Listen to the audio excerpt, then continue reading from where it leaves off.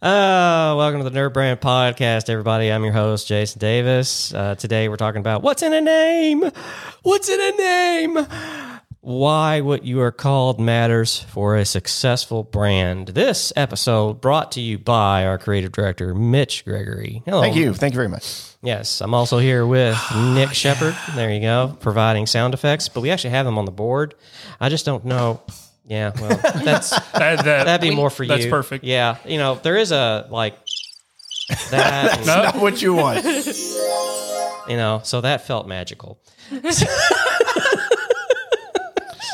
You should use that one right before Mitch talks every time, because what he says is magical. It's like an epiphany. Yeah, that would be our song, and then, yeah. Yeah, that's usually what I get more often than not. It's laughter. So. Well, hey, as long as it's not the crickets. What is he talking about? That'll be the thing about the live show at the event that we're going to do May 16th. You know, there's probably going to be some folks that are going to sit and just watch. Yes. It's like, It's going to be weird, Yeah, but yeah. also fun. yeah. Well, a lot of podcasters do live shows. I mean, Kevin Smith and Mark Bernardin, they do it in Hollywood at the Cantina Bar, which is across from the Hollywood Theater, the Chinese Theater. And then he also does a podcast in a comedy club with Ralph Garman.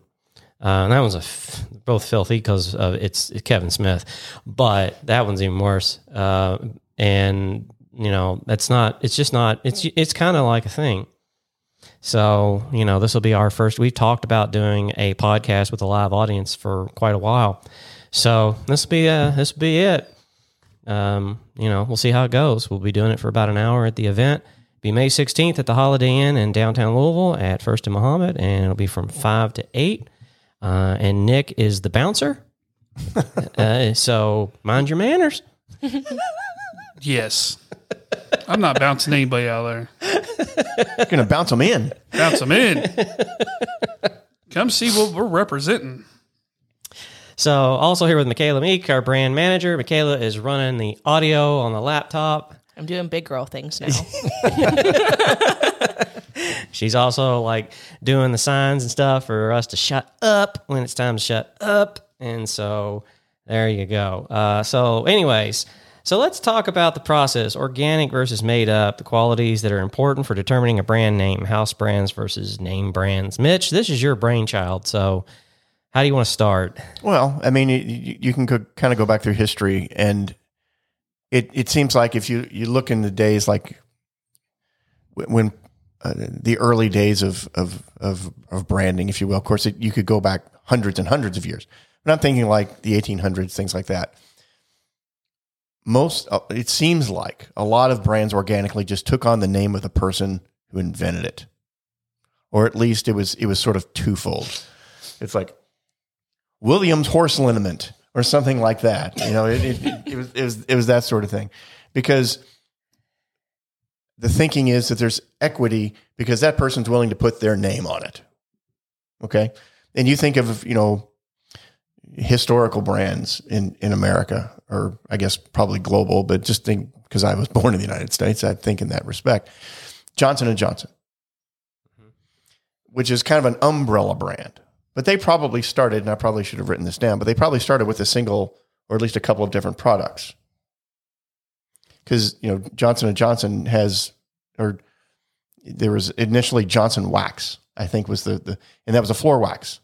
That was the product they were known for.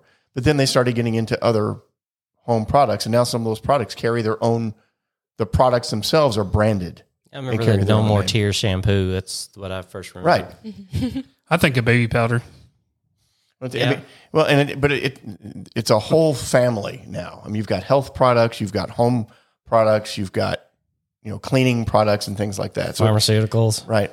So it covers a pretty broad range. So there's different, especially in the world as it exists now, you've got huge parent brands that have a name.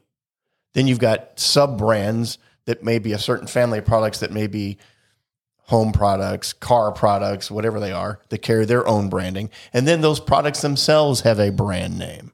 Yeah. Like Zip Wax. I think that that's a car wax. But that's a brand of turtle wax. which in and of itself at one point was a singular product. But you see how they've expanded.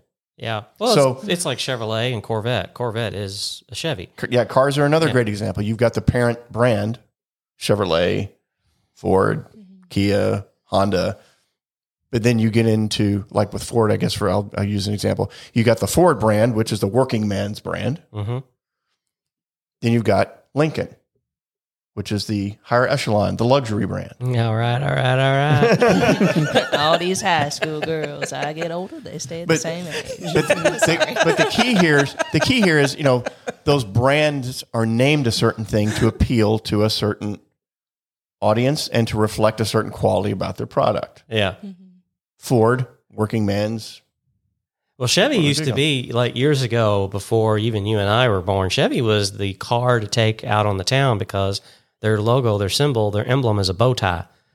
And so that's what you would do. You'd get out of a Chevy and go out on the town. That was the fancy car. Today, it's like in the driveway in Fairdale. So, Well, when you Chevrolet, then you, in every neighborhood, to be fair. Cadillac is the luxury brand there. The interesting thing about Yeah. the interesting thing about Chevrolet, when General Motors, if I think I'm remembering this correctly, when General Motors were developing another brand, Yeah. Chevrolet was the last name of a driver, a race car driver of the period, and they were trying to come up with a name for this new brand of automobile they were putting on the market that they wanted to compete with Ford and Kind of like with Corvette. the Dodge brothers. Corvette's got a story where it's like it was a boat. Not a bout, but a boat. So what is it? They said, well, the driver said, just it should be me. Yeah. It should be my name, and that's where Chevrolet came from. It was a French race car driver. Yeah. So they bought the name. They bought him and the name, basically, for the product. But anyway, it's there's so much. You think about all these things. There's organic ways these brands grow, but now you've got huge companies that do nothing but develop brand or product names, and people pay a lot of money for those. Well, yeah. I mean, I don't understand why you would have your company and then not have a product line with its own revenue stream and not brand that so that it could be marketable more. It depends. I mean, you've got some brands that pretty much concentrate on doing one thing and one thing well. I'm trying to think. Soft drinks are like that. I mean, Mountain Dew is part of PepsiCo. PepsiCo's the main company, and they're a food company, so they got Minute Maid and everything else. But then you got Pepsi, and then you got Mountain Dew, and then you've got Mountain Dew Livewire, Code Red, all those others. I mean, somebody was coming up with like Code Red and Livewire for Mountain Dew. Have y'all ever seen the story about Mountain Dew? It was just a drink mix. It wasn't like the formula now was not the formula that it was then. Yellow number 5 wasn't added until way later. But yeah, it was just you drank it. It was a drink mixer. It wasn't a soda. Interesting. Yeah, it's got, but that's something that after a while somebody had to say and make that change to say like, hey, this is going to because it did go through some acquisitions. Well, I mean, it's like I said. I mean, especially there's a lot of brands when they first launch, they're pretty much built around a single service product, whatever the case. There aren't a lot of other extensions to go along with. They're trying to plant their flag in a specific area. Mm-hmm. Okay, so it starts there. So in some cases, it makes sense to extend. In some cases, it doesn't. But the factor here is when you're going to name your brand, whatever it is, it's all those things you've got to keep in mind about why it's important. You're trying to appeal generally to a specific audience to some degree or another.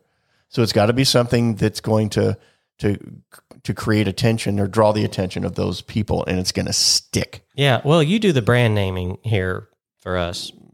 So dive into like how to choose one, how to choose the right name. Like, what do you tell us your process, Mitch? Well, I mean, first of all, what is the product? What does it do? Okay, what are its benefits? What makes it like our last podcast? What are the benefits and what makes that valuable to the end user? Okay, so you want to look first. The first thing you want to do is you want to first try to find something organic about that brand that naturally comes from that brand. Now, there's exceptions to every rule.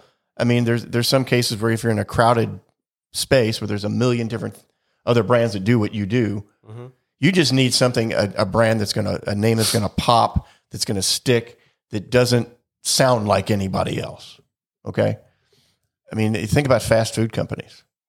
I mean, now we've kind of there's kind of a renaissance now in fast food. You're seeing a whole new type of different fast food brands coming out there, because it was kind of quiet for a while. You pretty much have McDonald's, Oh yeah, Burger King, Wendy's. I'm getting tired of seeing like, hey, ask your doctor. Side effects may include, digestion or die. Like everything's a pharmaceutical ad right now. So I do miss the fast food commercials because they were fun. I haven't seen any advertising for, at least not traditional advertising, but I'm seeing a lot. There's a new fast food brand called Jaggers. Mm-hmm. Now, what does that name say to you about? It sounds like burgers. Does it sound like burgers? I don't know. That or chicken. Smells. Well, Sorry, smells. sounds. That's a future podcast. Sorry, I'm getting ahead of myself. But it sounds like a sports bar kind of. It kind of does. It to me, it has that kind of a feel to it. Mm-hmm. But it's burgers and chicken sandwiches. I was right. Fries and tots. Their tots are amazing. Yeah. But and milkshakes. Wait, that's the wrong one.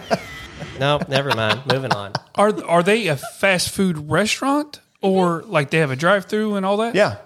And they're popping. They just opened one on Westport Road. There's one over on Dutchman's. There's one in Dutchman's. Well, that's the one I saw, and I thought it was you go in and sit down and you can. Well, I know, but you can do that at McDonald's as well. Right.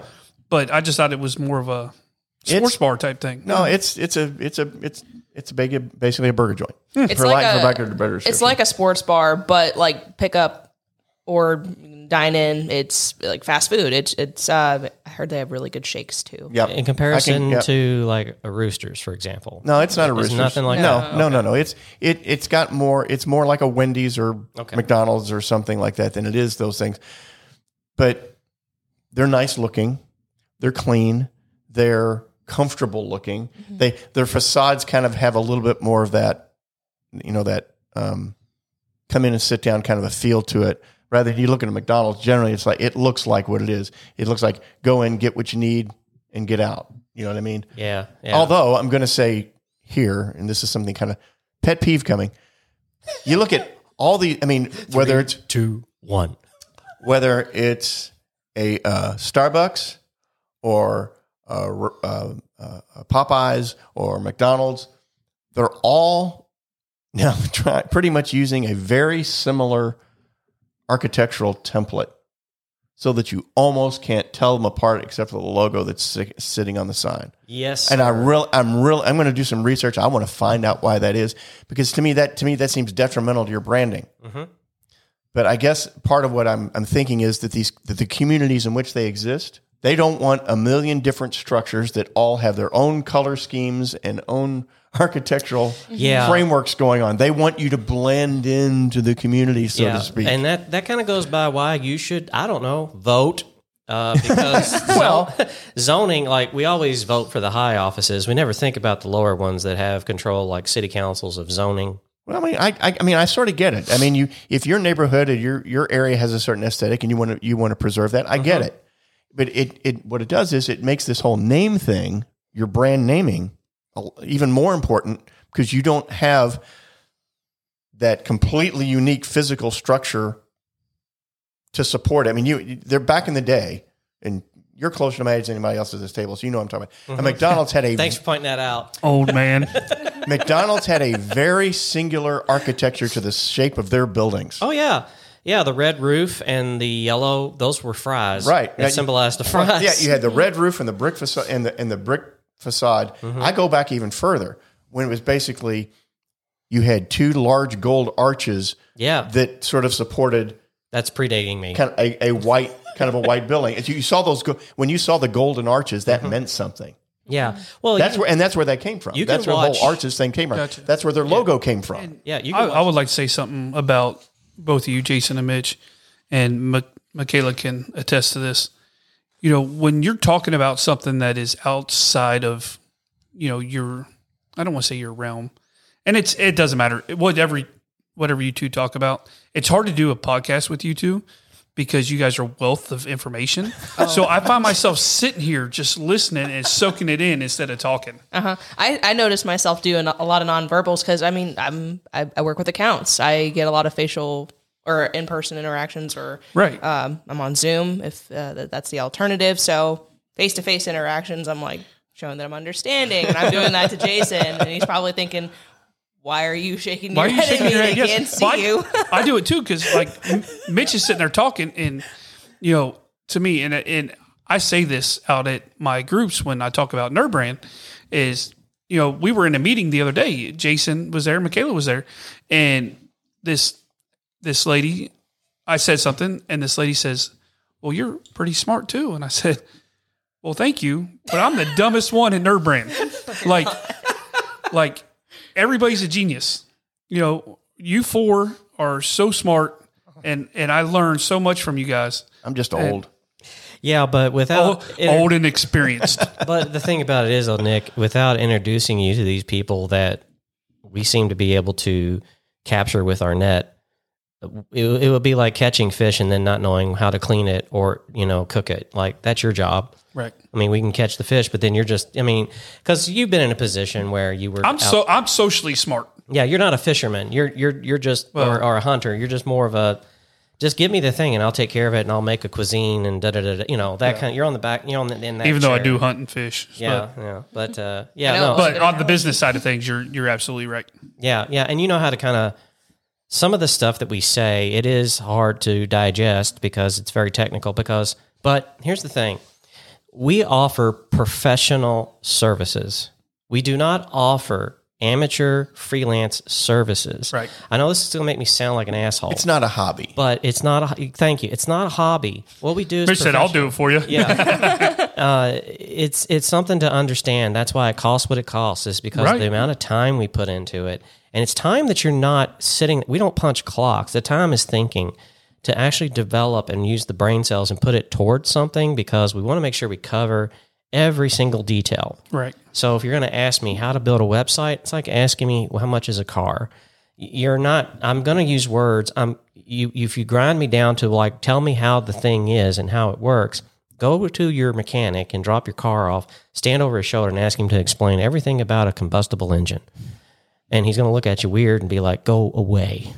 Because you're paying them to take care of the problem. That's really all you need to know. Well, it depends what kind of mechanic you go to. Yeah, well, if you drive a Tesla, then you might want to put it on the back of a truck and wait 17 days, and you may not get it back. I've been reading on the horror stories of that and Right to Fix. You try to hit one of... Yeah, thank you. You're welcome. I need to label these buttons. I've been telling you. I need to get my little labeler. Well, I got the label. It comes with labels at home. Anyways, nobody cares about this part of the podcast. So anyway, we'll cut it out anyway. We thank y'all for listening, and be sure to tune in next time. And here's Michaela to close us out. We want to thank our listeners to this episode of the Nerd Brand Podcast. You can check out this episode and future ones at nerdbrandagency.com/podcast, or head to Apple Podcast or Spotify app and search for Nerd Brand and download and subscribe. We'll see you next week, and remember, keep your Nerd Brand strong.